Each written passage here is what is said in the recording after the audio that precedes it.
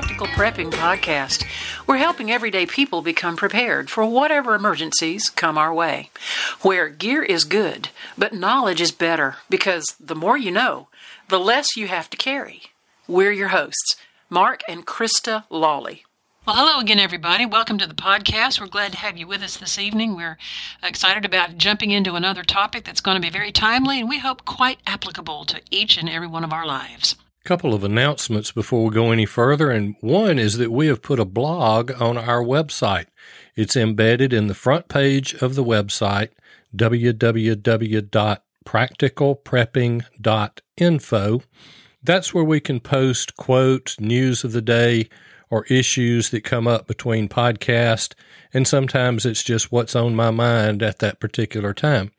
Now, it is interactive. You can post comments and suggestions, and this is where you can suggest topics or even guests, or you can do it the old-fashioned way. Email us. We want you to know that we appreciate our supporters, and here's how you, too, can support the podcast.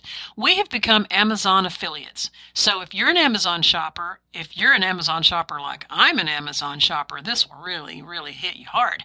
We ask that you would start shopping through our website, www.practicalprepping.info, and scroll down if you're on computer till you find the Amazon banner. If you're on your phone, you may find that further down onto the page, but there's a banner that'll indicate Amazon affiliate. If you would click on that, sign into your Amazon account, and then shop to your heart's content, it costs you nothing to shop through our site. It is not a paid membership. You're going to shop with Amazon and pay for whatever you're buying, but we do receive a small commission from those sales, and we appreciate that very much. That helps our podcast keep going. And we also would ask if you would like to buy us a cup of coffee, and that is a fundraising support as well. You can find that at buymeacoffee.com/practicalprep. Another way you can help us out is to buy one of our books that's listed on Amazon. The titles are Practical Prepping for Everyday People and also Making Contact During Emergencies. You can find that linked from our website. You can find them on Amazon through our names or wherever books are sold. All of these links are in the show notes, and they are linked from our website. Now, our topic today is getting ready for winter. I went out this morning and I noticed that it was noticeably cooler this morning as well as this afternoon when I came in. It was. I actually had to put a little jacket sweater on when I went out this afternoon at about 1 o'clock because the wind was blowing and it was maybe in the low to mid 50s. It was a nice chilly feeling in the air. Starting to feel good out there. But our topic is getting ready for winter, particularly winterizing your home and winterizing your car, plus some things that could help in case of breakdowns, accidents, or if you are stuck on the air. But first, Krista, tell them about our sponsors for today. Our first sponsor is Proline Designs. This group is a builder of custom websites. They make business apps, personal apps, and they also conduct website hosting. So we are customers of Proline Designs, and we can tell you that we're very delighted with the service that they provide and the many different design options that they offer. Our second sponsor is the book, Practical Prepping for Everyday People. It's a common sense guide on preparing for life's emergencies. And we say that it's not if something happens to you, it's when. There's all different kinds of emergencies that you can run into on a daily basis. And we want you to be prepared. Let's get into our topic of winterizing your home. First thing that we need to do is to protect our pipes. Now, there's wraparound insulation. You can stop the draft from going under the house. You can cover outside faucets and pipes. And that reminds me, our new faucet in the front yard, we need to insulate that. It's sticking up about 4 inches above the ground. We need to insulate that. Yes, we do. We have a new hose, and it's got a multi-function feature out there for soaker hoses and regular hoses. So we definitely want to protect the pipes. Sometimes we actually do get freezing and very, very cold, single-digit temperatures, even in Alabama. And that's a time when your pipes can burst, especially up in the house or up under the house, and that would be a disaster. And we don't want them bursting outside either. So insulate those garden hose pipes. Okay, not just your garden hose pipes, but the water lines under your house, coming into your house. Mm-hmm. faucets sticking out of your house. All right, talk about checking your fireplace and your chimney. Right. Some of us have fireplaces and chimneys in our homes, and some of them are for real wood burning, and others are for gas log burning. And then other people have chimneys where they've removed all the wood or the gas, and they just use it as like a candle burning type of a space. But be that as it may, the main concern is the chimney itself.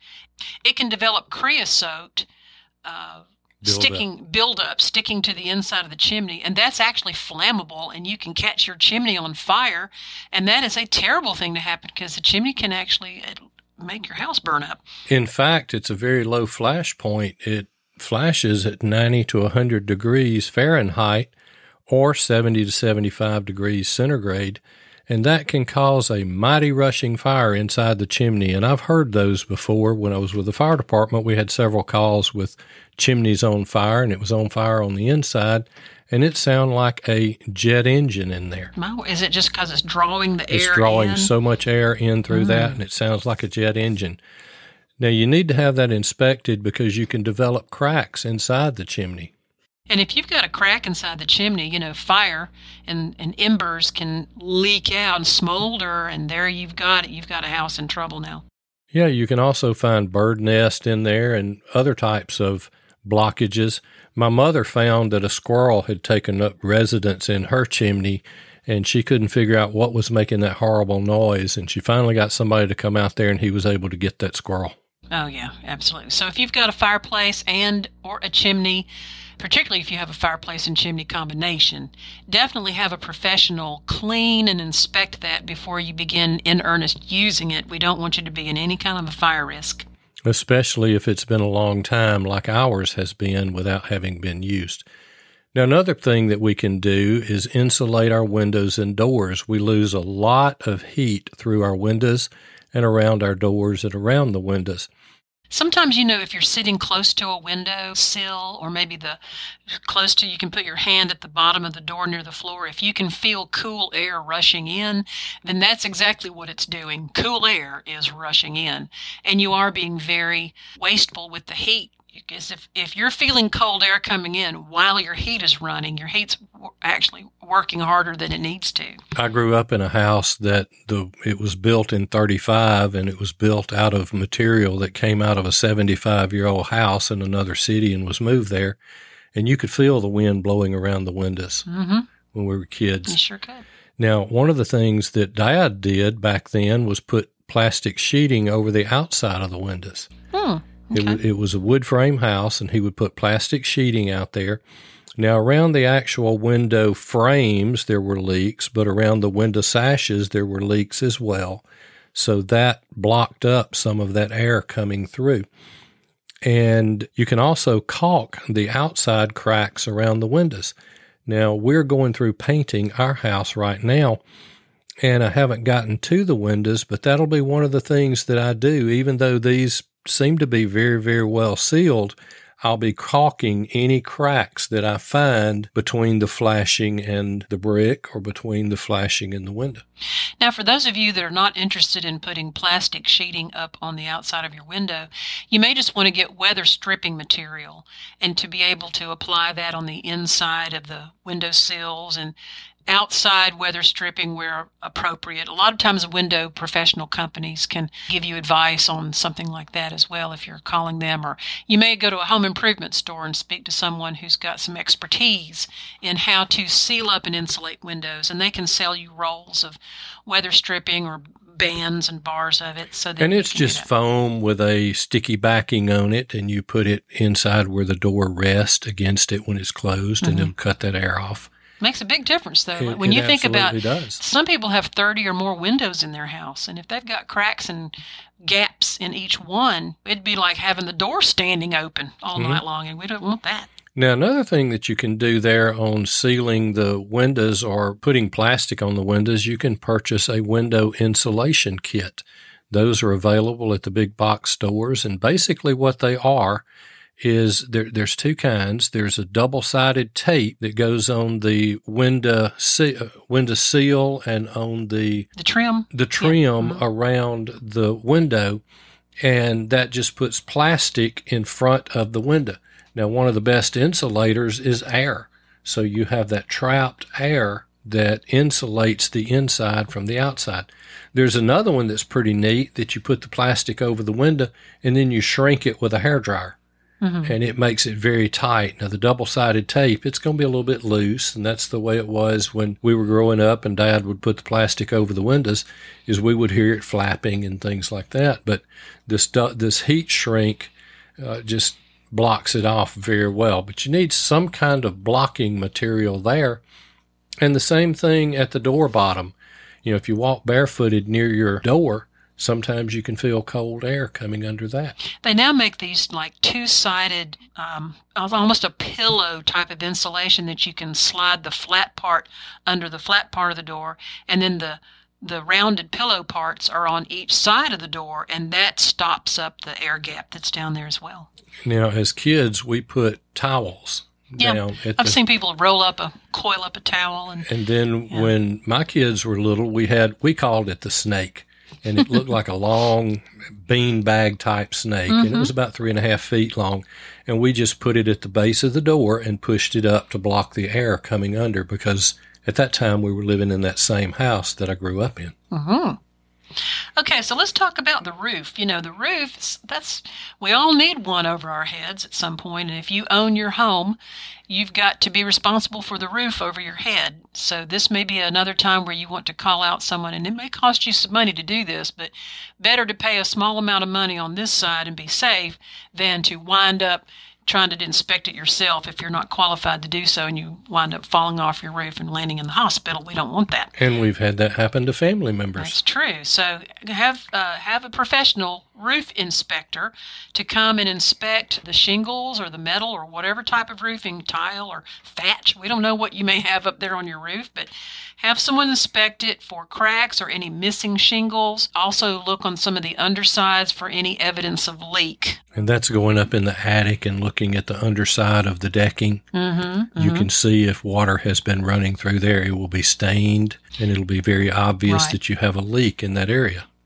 And you also want to clean off any leaves or straw that may have accumulated. Sometimes pine needles and a lot of leaves can clump up and they just don't blow off very easily.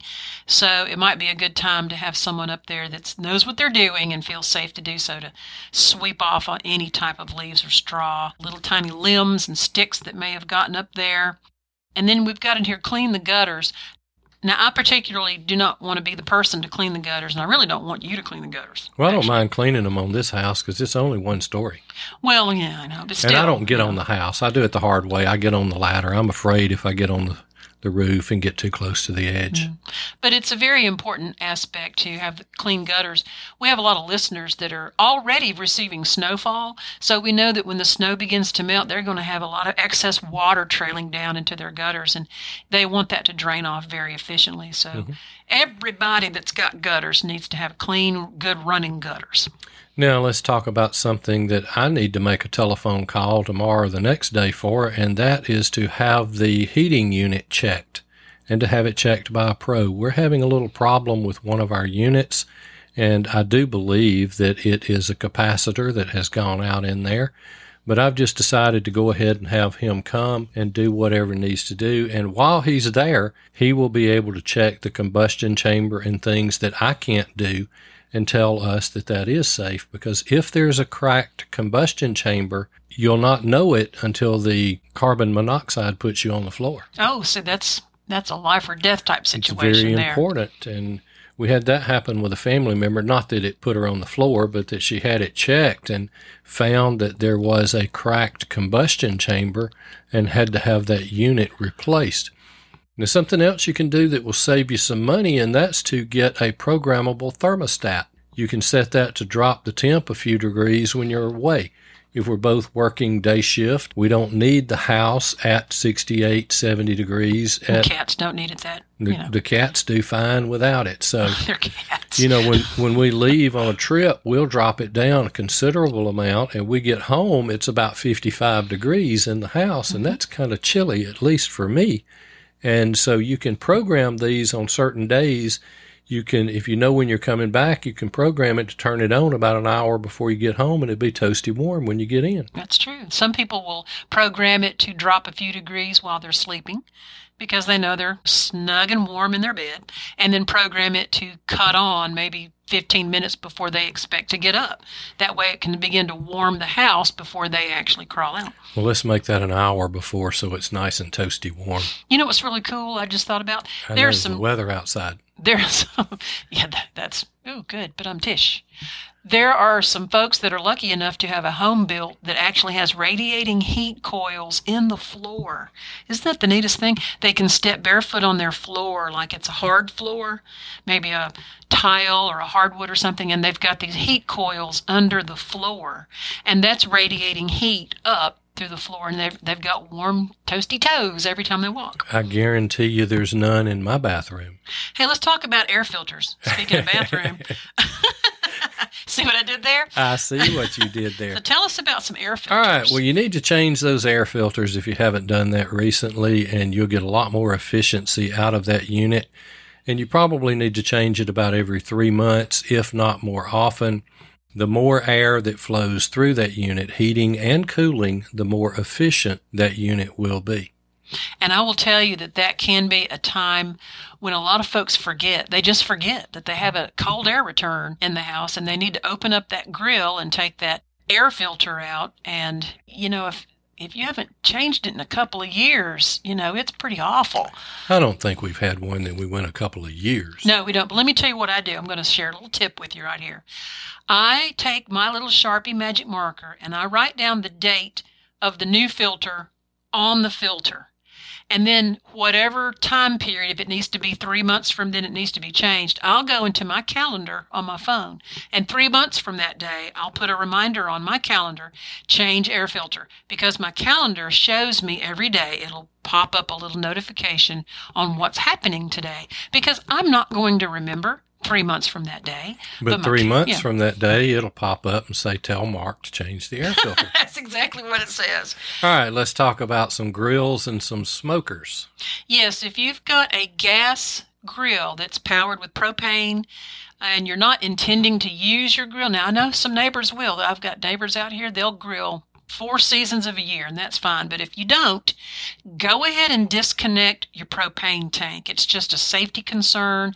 It's just the good thing to do. And then remember that you need to store propane away from your house. You don't want to store that inside your house. You want to store, what would you say would be a good place to store propane? We store them, actually we store a couple in the back of the grill on the patio, but our patio is covered. And so they are protected there, but we do store some in the garage as well. Now that's in the garage away from there. There is no heating out there, so there's no open flame. Right. It's not attached to the house. It's not attached to the house. It is an outbuilding. And I've actually considered building a very small outbuilding just for gasoline and propane storage or for flammable liquid storage. You need to do this as well with gas fire pits or with outdoor fireplaces if they are propane fueled. But now you need to protect those grills and smokers from the elements as well. If you let it get snowed on year after year, it's going to diminish the life of that grill or that smoker. And once you've disconnected it, you can either bring it inside a carport. Most folks don't want to bring it in their den. I know you would object if I brought it into the den. I would object. I knew that. But you can either bring it inside a garage or something like that, or you can even put it under a carport or the patio if that's possible. And if it's not, and my mother had one for years that was mounted, it was not portable. It was, I started to say hardwired in, but it was piped into the gas, and there was no moving that. It was cemented into the ground. And so you can use a cover over those. Now, one tip about using a cover, when you get ready to move that cover next year and it's been a little bit warm out there, watch out for the wasp. They do like to build nests under that cover. Yes, they do. Yes. So be prepared for that. Now, one thing you can do, and this doesn't sound fun at all, but that's clean the grill before you put it to sleep for the winter if you have not cleaned it or did not clean it the last time you used it, because it will be much easier to clean if you don't let it sit there another 6 months. Very good tip. Okay, we'll talk about some outdoor equipment. What we're talking about here are things like weed eaters, chainsaws, lawnmowers. What would be your tactics on winterizing those types of things? One of the best things you can do if it's a carbureted engine is drain the gas and run it dry. Or you can use some gas stabilizer in there, but then in the spring you need to run it well and then change oil and grease it. There are grease fittings on many of the lawnmowers, and on some of the gasoline-powered tools there are grease points or oil points on there that you need to do. But before you put that thing up, like on a chainsaw, make sure that chain is moving freely so that it doesn't lock up. Oh, good, yes. It'll slide on that bar. Now, be careful. You cut your fingers. I suggest doing it with gloves on, but just be careful with that. Now, you can use gas stabilizer, and I do use gas stabilizer in a lot of hours, but on chainsaws and such, I drain those. I actually drain my chainsaw and run it dry every time I use it. Is that right? And what would be the reason for that? It makes it easier to start because it doesn't gum up inside the carburetor. Very, very clever. You wind up with shellac building up if you leave the gas in that carburetor, and you'll wind up replacing that carburetor much sooner than you would have to otherwise. And so it's really very easy just to maintain it. But when I get through with whatever job I'm working on, and I used to do this and I learned it in disaster relief, it might be some months in between using that saw. Mm-hmm. So I would just turn it over, drain it out, and then start it and run it till it went dry. Same way I do with a boat motor. Okay. An outboard motor. I will disconnect it on the last day, and I will let it run dry. And I guarantee you go out there and hook that motor up and prime it right now, and I guarantee you it'll start. How about that? Because it's been drained every time. Let's talk about some areas that gets severe snow accumulation. If you're in an area that is very snow prone, you need to check your snow equipment. This is something we don't know a whole lot about here in the South, thankfully. But I have a cousin who she and her family live in Cheyenne, Wyoming, and they get snow every month of the year. It's not at all unusual for her to post pictures of this beautiful blanket of white snow the first week of June, and it looks like December because where she lives, they can get snow pretty much any week of the year.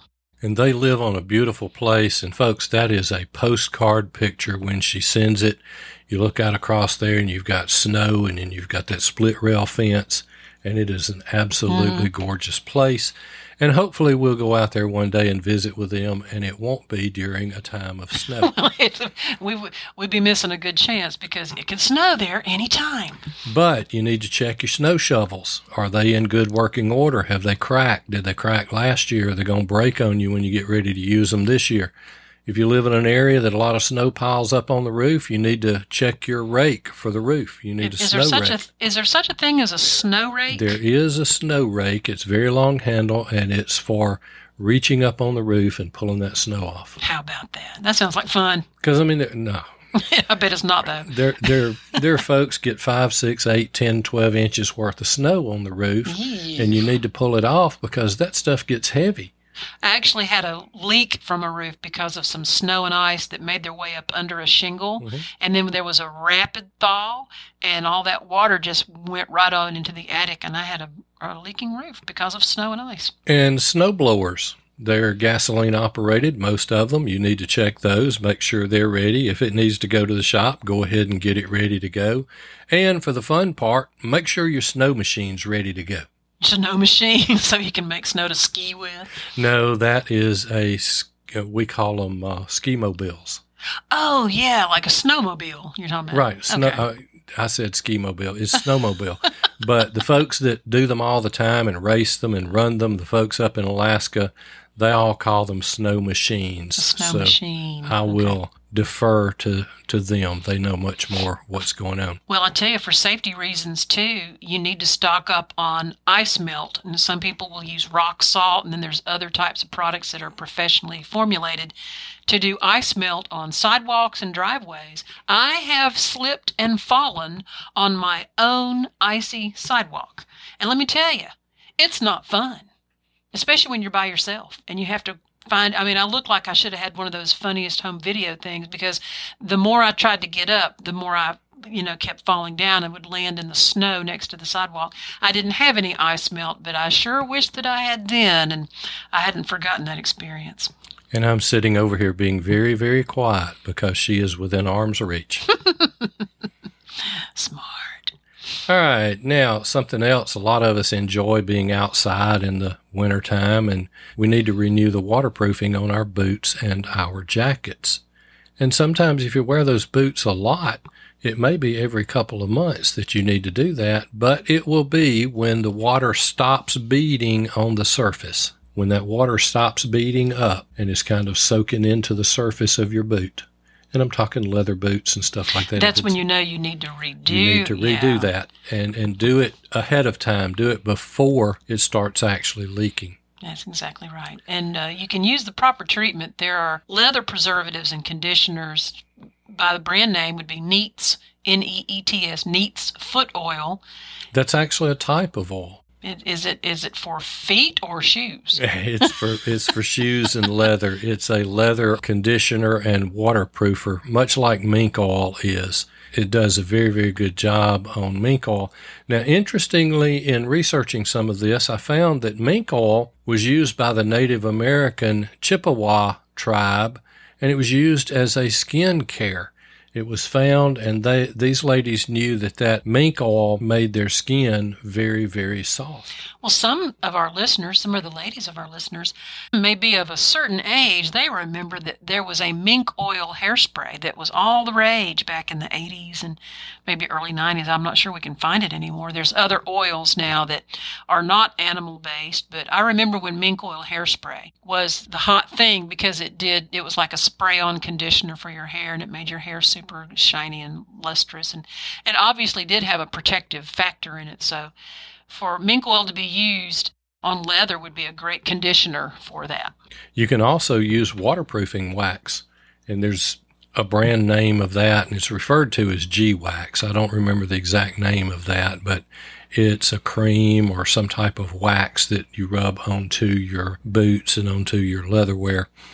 Now, they also make a spray weatherproofing or a spray waterproofing, and I have used this on ponchos and on my hunting pants. You're familiar with that pair of slick front camo jeans that I have. They're jeans on the back and slick front on the... Mm-hmm. And so I'll spray the front of those with that spray, and it's a silicone-based. Now, it does have an odor, so if you're going to use this for hunting, then you need to let that hang outside in a protected area in the garage or on the patio or under the carport for some days to let that smell dissipate before you take it into the woods, because deer and other animals will smell that at quite a distance, but it's good to be dry when you're hunting or fishing or whatever. Also, something to think about is that you need to have a plan for power outages. Some of us live in areas that will be affected by ice storms. Ice storms are particularly treacherous when it comes to power lines, whereas if you just have snow generally isn't that big of an issue for power lines if it's just snow. Now, that freezing rain where it drops and freezes, it's right at the freezing temperature when it hits, and it freezes on the lines. Yeah, freezing rain, and then what we call an ice storm where it just continuously builds up ice. That's where you have power outages. So you'll need to go ahead and get a plan together for when your power is out. You don't really know for how long, hopefully an hour or less in most cases, but we do have some rural listeners. They may be out of power 2-3 days, a week or more. My longest one was a week, and that was in 1993. And it was winter weather, wasn't it? It was winter weather, and it was March the 12th of 1993, and we wound up with 24 inches of snow on the back deck. That's just unheard of in Alabama. But we did a recent podcast on this, on power outages, and it talks a lot about alternative heating and alternative lighting, so that might be one that you want to go back and listen to. But you do need to plan for that alternative heating and that alternative lighting. Well, let's take a break and hear from our sponsors, and we will return with winterizing our cars and being prepared for breakdowns, accidents, and being stuck on the road. Hey, listen, I just want to tell you about a couple of books that you need to add to your collection and give as gifts. I highly encourage that you go to Amazon and look up this title, Making Contact During Emergencies. This is information that may save your life or the life of someone you care about.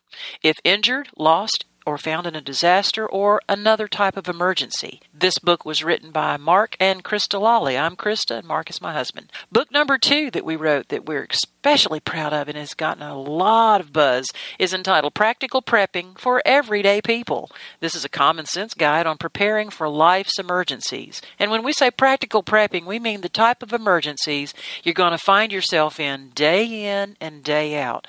Car emergencies, dead batteries, flat tires, storm damage, the roof has gotten blown off, you find that you have no power, no electricity, no devices are working. These kinds of things are happening to somebody somewhere every single day. And we were astonished when we did a little research to find that a vast majority of people found themselves woefully unprepared for one or more of these types of emergencies. And particularly after this COVID year that we've experienced, I think a whole lot more of us are paying closer attention to things like grocery store supply chains, the ability to be able to buy gas, the ability to be able to move freely about, or what's going to happen if we do have to stay home for 3 weeks solid. Practical Prepping for Everyday People by Mark and Krista Lawley, also Making Contact During Emergencies. Go to Amazon, look these up, add these to your collection. We sure appreciate it. Back in the day, if you had a business, you put an ad in the phone book and maybe the newspaper. When a prospective customer wanted what you did or sold, they would look you up in the Yellow Pages and give you a call on the landline. Well, that's not so anymore. In fact, if customers are under the age of 30, they may not even know what a phone book is. Today, everyone goes to the internet looking for information before they buy.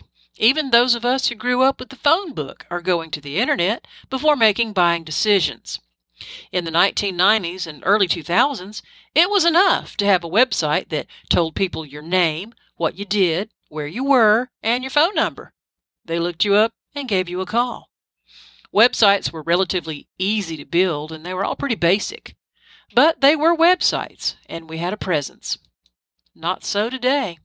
Prospective customers want to go to your website, find your product or service, read about it, compare it to others, then order it and pay for it online.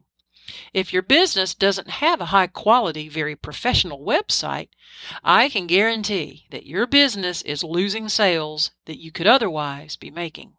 You need a professional website designer and builder, and you need good, reliable hosting.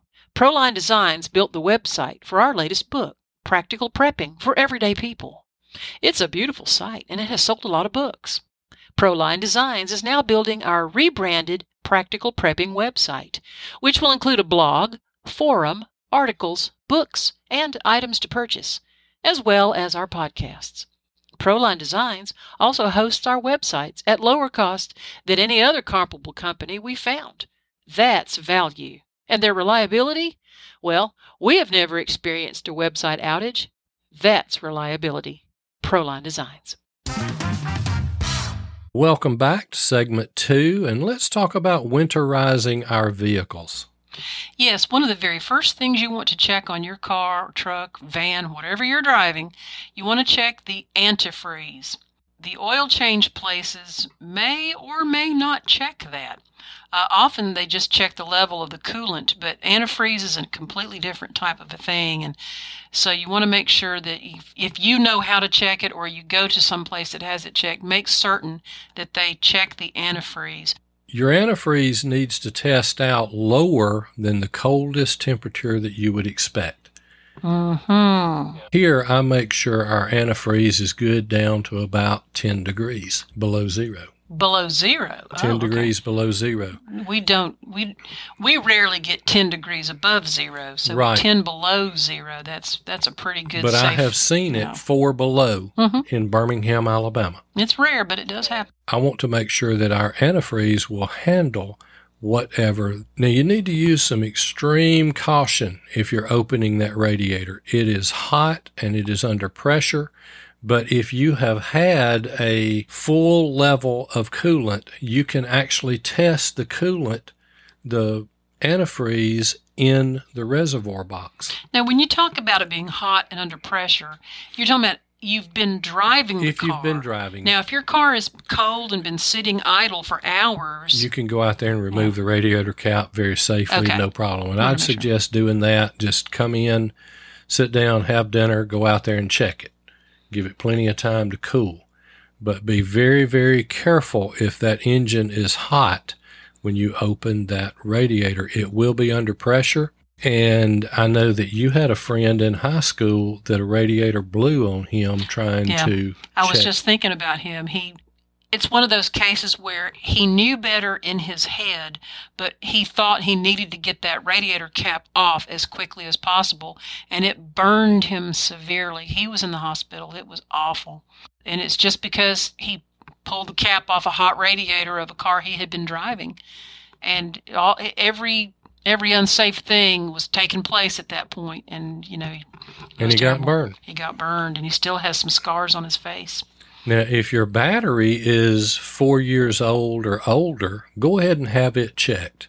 Somewhere around 4 years old, your battery's going to start losing its giddy-up go, and you just need to have that checked. You can run by one of the parts stores, and they will often check those for you for free. They put a tester on there, and it's not just making sure it's putting out 12 volts. They put it under a load and make sure it's going to hold up. And your batteries seem to fail at 2 times, very cold weather and very hot weather. Mm-hmm. So that's a good thing to go ahead and have checked early on. And that reminds me, I don't think we've replaced the battery in your car since we bought it. We need to check that. We do.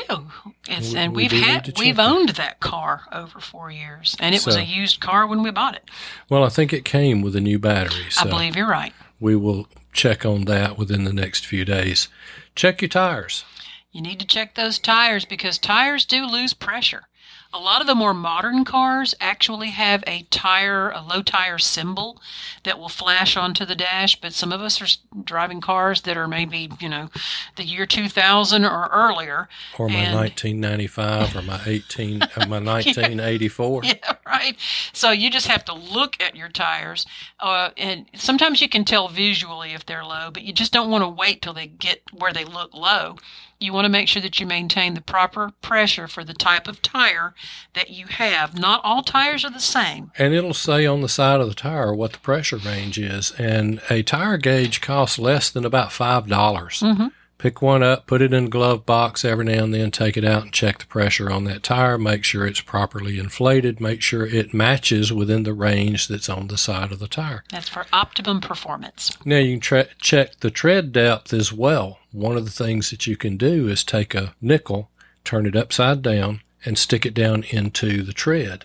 If you can see the top of the president's head on the nickel, the tread is worn down. The tread is worn. Right. Now, there's also tread wear indicators, and that's a straight line across the tire. And so if that straight line is even with the rest of your tread, it's time to replace it.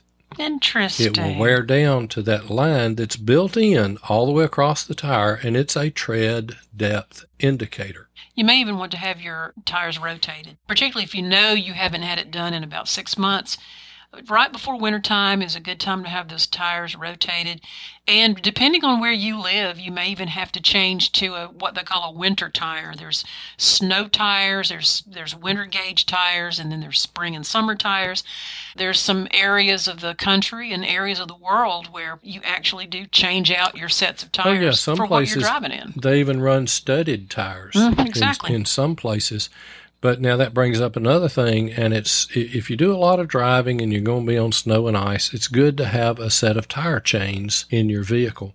And I say in your vehicle, it doesn't do any good if you're at work and it snows and your chains are in the garage. True. They need to be in your car. Yes. If you have any inkling that you might need those snow chains on your tires, have them with you. Now, go ahead and change the oil if the time or the mileage is getting close. Yeah, a lot of times, too, if you're having the blizzard or the ice storm, that's not the time to get the oil changed. Let's think about being a prepared person and go and do this. Even if it is 3 or 4 weeks early If the weather's good, that's a good, and you've got Or the if you're time 300 or to do it. 400 miles before the next oil change, Right. go ahead and change Go it, ahead and because do it. when it gets to that point, it's too cold out there, it's raining out there, I don't want to go today. Just go ahead and get that done early. Now, here's one that we don't think about a lot of times until one goes out, and that's check your headlight. Right. You want to look at your headlights. And headlight covers can become very yellowed over time, and that actually can inhibit the brightness and clarity of your night vision there. And car. replacing some of those is $300-400 or more. or more. And I mean, they can even go up as $300 per headlight to replace Right. that headlight cover. Now, Mark and I have actually been professionally trained to restore headlights, and we're not talking about rubbing toothpaste or furniture polish. We're talking about we actually take drills and chemicals, and we have about a 16-step process. It takes about an hour and a half per headlight. We have been trained by a professional in the headlight business, and we know how to do that. We can restore headlights down to achingly clear clarity. But we only do that on ours now. We just do that on ours. That's a past life, and we still have the equipment and the chemicals to do that. And it does make so much difference, and I will guarantee you that yours need restoring if they are 10 years old or older. And, depending on the make of the car, depends on how yellow they might be. Certain cars just have an age on their headlight covers worse than others. So definitely find out where you can have yours professionally done. A lot of mechanics and auto body shops actually offer professional headlight restoration, and I can promise you it's well worth it. And actually, the guy that taught us could do an entire car in about 45 minutes, but we were so good we stretched it out to about an hour and a half. So it's not expensive. It doesn't take that long. So now here's something that you have quite a bit of experience with, and that's RVs and campers. When you had all those buses over a period of time that you were traveling around the country singing. Oh, yes. I actually had owned 6 different Class A RVs over about a 15-year period of time. And so during that time, I learned a great deal about RV maintenance, recreational vehicle maintenance. And this can also apply if you have something that's other than a Class A, maybe a Class C or something like that, or a pull behind or a fifth wheel or something like that. There's different mechanisms and generators and tanks and all the various types of things that are part of the buildup of an RV, and they need to be winterized. If you know for sure you're not going to be driving around full time like some of our retired friends do, which we're very jealous, if you know that RV is going to be put to bed for the winter, you need to winterize that RV. And there's a variety of different ways depending on what your RV is. Is it a pop-up camper, or is it a Class A bus? Is it one of those? Your owner's manual and the dealerships where you buy these RVs, they are loaded with tips and tricks and hacks and the best ways to winterize your vehicle so that when you lock it down for the winter, that it's going to be very stable and well maintained. So when the nice warm weather comes in the spring and you want to bust that RV back out on the road, it'll be ready to go, rock and roll. Because if you haven't winterized it, you're going to be in some engine and generator trouble. About all I know about winterizing a camper and an RV is to make sure the black water tank is empty before the cold weather gets here. Oh, yes. That's about the extent of what I know, because I know you don't want that freezing up. That's part of it. Okay, now let's talk about some items that we need to regularly carry in our car during the winter. Yeah, this is something we discovered recently. I was reading about this not too long ago myself. You can actually take a plastic spray bottle, an empty spray bottle that you can buy at any Dollar General type store, and you can make a 50-50 mixture of rubbing alcohol and fresh water. That's exactly what I have in my patrol vehicle. So what this does, this is safer than pouring a pan full of boiling water onto a frozen windshield, because that's the fastest way I know to crack it. You don't want to pour any hot or steaming water on any frozen windshield, or even if there's a light amount of frost and you don't want to scrape it, or you don't have a scraper. If it's a cold windshield, you do not want to pour hot water on it. Yeah, you don't. Just don't do that. But you can take this 50-50 mixture in your spray bottle, non-aerosol pump spray bottle, And because alcohol won't freeze, it has properties that will dissolve that frozen frost and all that ice off of your windshield much more quickly. Now, it doesn't do a great job on thick ice, like if you've had freezing rain, but then you probably don't need to be out there driving in it anyway. But you're going to have to scrape that off. And so an ice scraper is a good thing to carry with you and to have in your car. And I just put mine right down between my seat and the door, and it just lays right there.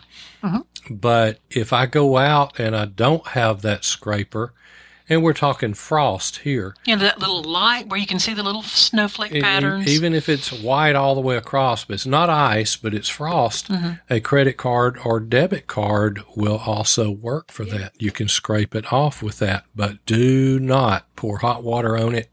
You will need a new windshield.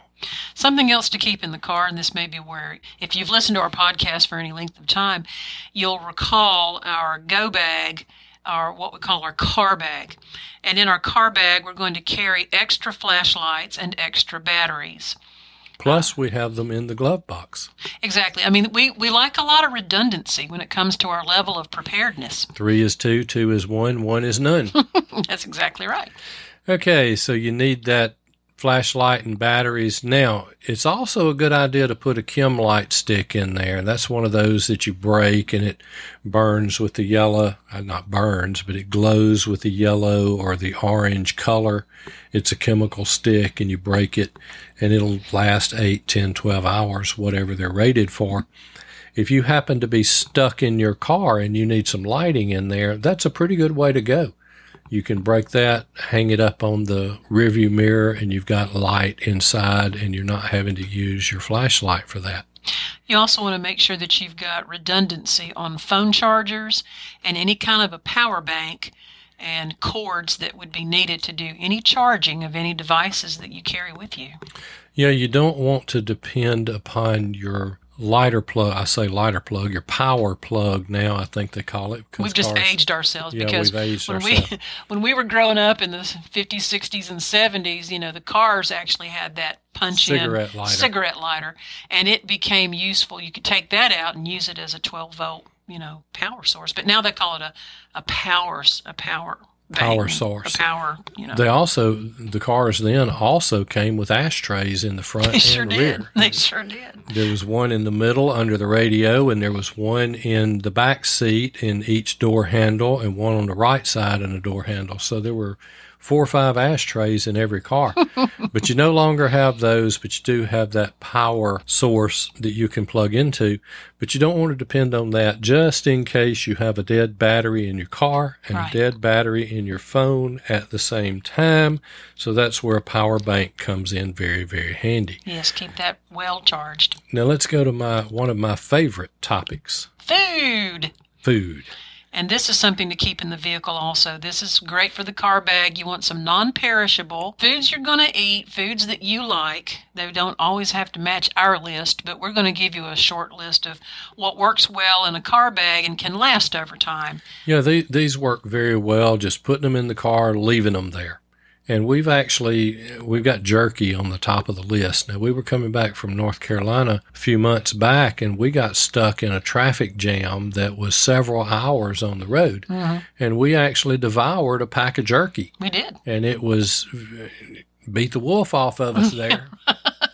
It took care of the hunger grumbles. Yep. We also have power bars or something like a nutrition bar, like a Kind or a Cliff Bar, that kind of thing. It's got some nutrition to it. A granola bar. Something that's like a whole grain that might have some fruit filling, but a lot of times they have nuts and cranberries or dried cherries or something like that because they can last for several months in the package. It's anything that's not going to freeze in there. It's going to be impervious to heat to some degree. Might already be freeze-dried. And, if you change these out every 6 months or so, you're in great shape. And probably in my bag, they go about a year before I change them out, and I'm not afraid to eat them if I'm really hungry. Now, talking about freezing, this one is going to depend upon your locality, and that is water. Now, I don't have a problem with keeping water in my patrol car and in my Jeep, but it doesn't get that cold. But in the wintertime, sometimes I'll put half bottles of water in there. Right, because water must expand when it freezes. It will expand when it freezes. Well, I'm saying it will. Yeah, you're right, exactly. And if you've got a completely full to the top bottle of water, or you've got a water bottle that's not been opened, there may be only an eighth of an inch of space between the water and the cap. And that ice, when that bottle freezes, it's going to bust and it's going to create a mess. So definitely open some up and I don't know, just use the water, drink the water and close it back up. Maybe take a quarter of that volume out just to give your water somewhere to expand. I thought about that today. I opened the freezer and there was a bottle of water laying on its side. And when it was frozen, it was standing up and it's half full. So if you open the freezer and you see that it is horizontal, you know that freezer has thawed out. Uh-huh. And so Good tip. Now why that came to my mind, I am not totally sure. But let's go ahead. Here's some items that you can have in case of breakdowns, accidents, or if you get stuck in traffic. Yes, they actually have magnetic hazard lights now, or some sort of a battery-powered road flare. Something that you could attach, a magnetic hazard light that you can attach to the metal areas of your car. They work well. Stick them on the trunk, put a couple of them back there, and the ones we have, and they were not expensive. They like $10 for 3 of them. They're triangular, and they will do white, which is great for changing a tire. They'll do a strobe, or they'll do a red strobe. And so those are good to have in the car. Or if you have battery-powered road flares, if you've got a breakdown or you're expecting a wrecker and they're trying to find you in the darkness, those battery-powered road flares, if you got to distance them out, you need to be seen several yards ahead. You need to be able to be seen about 100 yards in advance at minimum. I was going to work one day and I popped over a hill and there was a truck just parked right in the middle of the roadway. Oh, my word. And he had his orange cone behind his car. Oh, but you didn't. And so I pulled up, and I'm in my patrol car. And so I pulled up, and I said, man, you need to get something on top of that hill or somebody's going to run in the back of your truck. Exactly. That particular road, though it was a 45-mile-an-hour zone, they'll run down through there 60, 65 miles an hour, and you come over that hill, and there'd be no way to stop at 65 miles an hour without hitting him. True. And if it's at night, it's even worse, and you can use those hazard lights or those battery-powered road flares. Now, here's one that you need to have. Yes. There's no substitute for it when you need it. And that would be a set of jumper cables, or what I have is called a jump box. And I like my jump box because I can use my jump box by myself with no other vehicle around to bring life back to my dead battery. Now, jumper cables, if you're familiar with that requires you've got your dead car, but it requires another vehicle to hook up with in order to draw the power from them to you.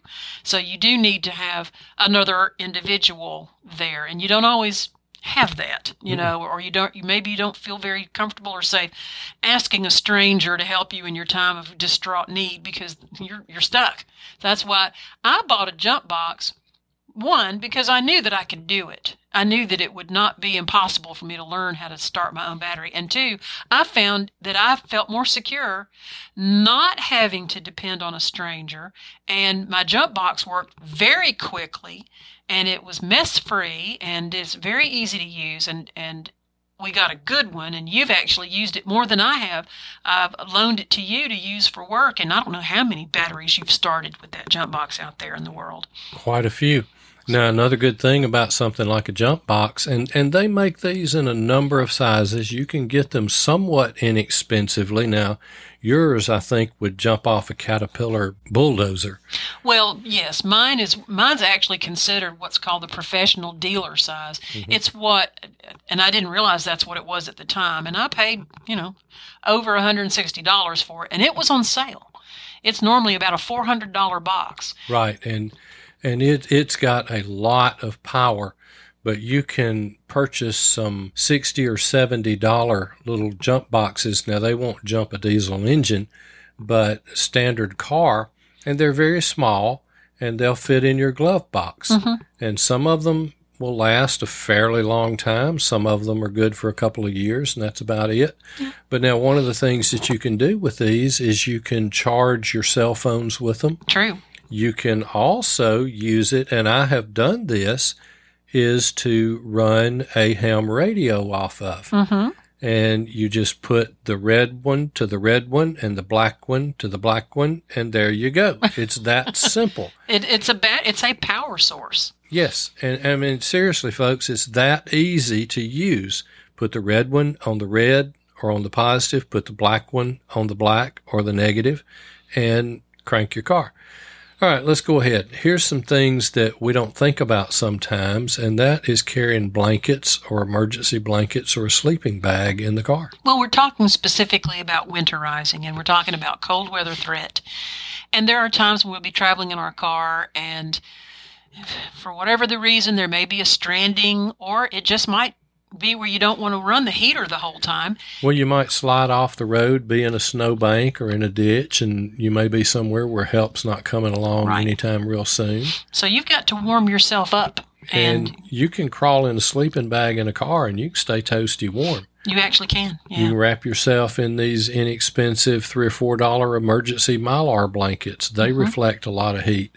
Some people will actually find, or they'll have, after they've moved from one place to another, a lot of moving companies, believe it or not, will actually give you the moving blanket. Not always, but those moving blankets, they're heavy. They're almost like a horse blanket, and they're very hard wearing, and they're not like your grandmother's, sentimental quilt or anything like that. Take something utilitarian. It's going to go in the car. So, put something in there that you don't mind getting a little bit dirty from time to time, because it's going to be in the car, and that just kind of needs to be used for that purpose. Don't use your precious heirlooms, for something like that. And I saw those on sale in a flyer for Harbor Freight, I think. I believe it was Harbor Freight. Not too long ago, and they were like $6 or $7 each. And they're a big, they really are. moving blanket. They'll cover a piano. Yes. And so if they'll cover a piano, they'll cover me. Something else to carry in there would be the old-fashioned, and I'm being very specific, old-fashioned clay cat litter, because that can be used to put behind some stuck tires that are slipping around in frozen mud. You can apply some clay cat litter to the back of those tires or the front of those tires, whichever it works, and that'll give the tire traction to be able to pull itself up out of its stuck position. Now, one other thing that you probably want to do, especially some of you ladies who wear these pretty little shoes, is you want to put some boots and warm socks in that car. And we're not talking stiletto heel, fancy schmancy boots. We're talking about winter hiking boots. We're talking about something you can get out and trek in the snow if you had to find your way to some place of safety or somewhere to get help. And it'd be good to be able to put those warm socks on and those boots on. Now, let's talk about a subject here that we don't normally think about, and this comes about from having been stuck in hours-long traffic tie-ups on the interstate. This could happen when the interstate gets frozen. My niece was traveling near Knoxville. There was a traffic accident ahead, shut her lane down. The snow fell, and her lane didn't go anywhere for 24 hours. That's a long time. She was stuck there. You know what happens in a 24-hour period besides getting hungry and thirsty? Well, you gotta go. You gotta go. You can't help it. Everybody goes.